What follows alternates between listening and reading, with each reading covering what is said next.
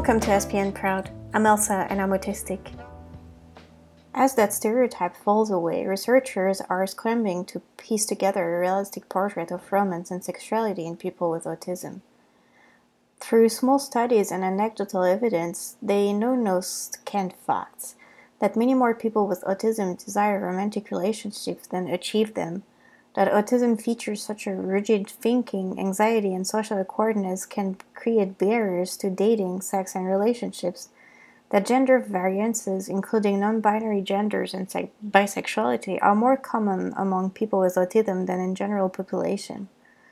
For most people, a healthy love life underpins psychological health and an overall sense of well-being. Depression and anxiety tend to ebb in women with satisfying relationships. Thank you so much for listening, and see you next time.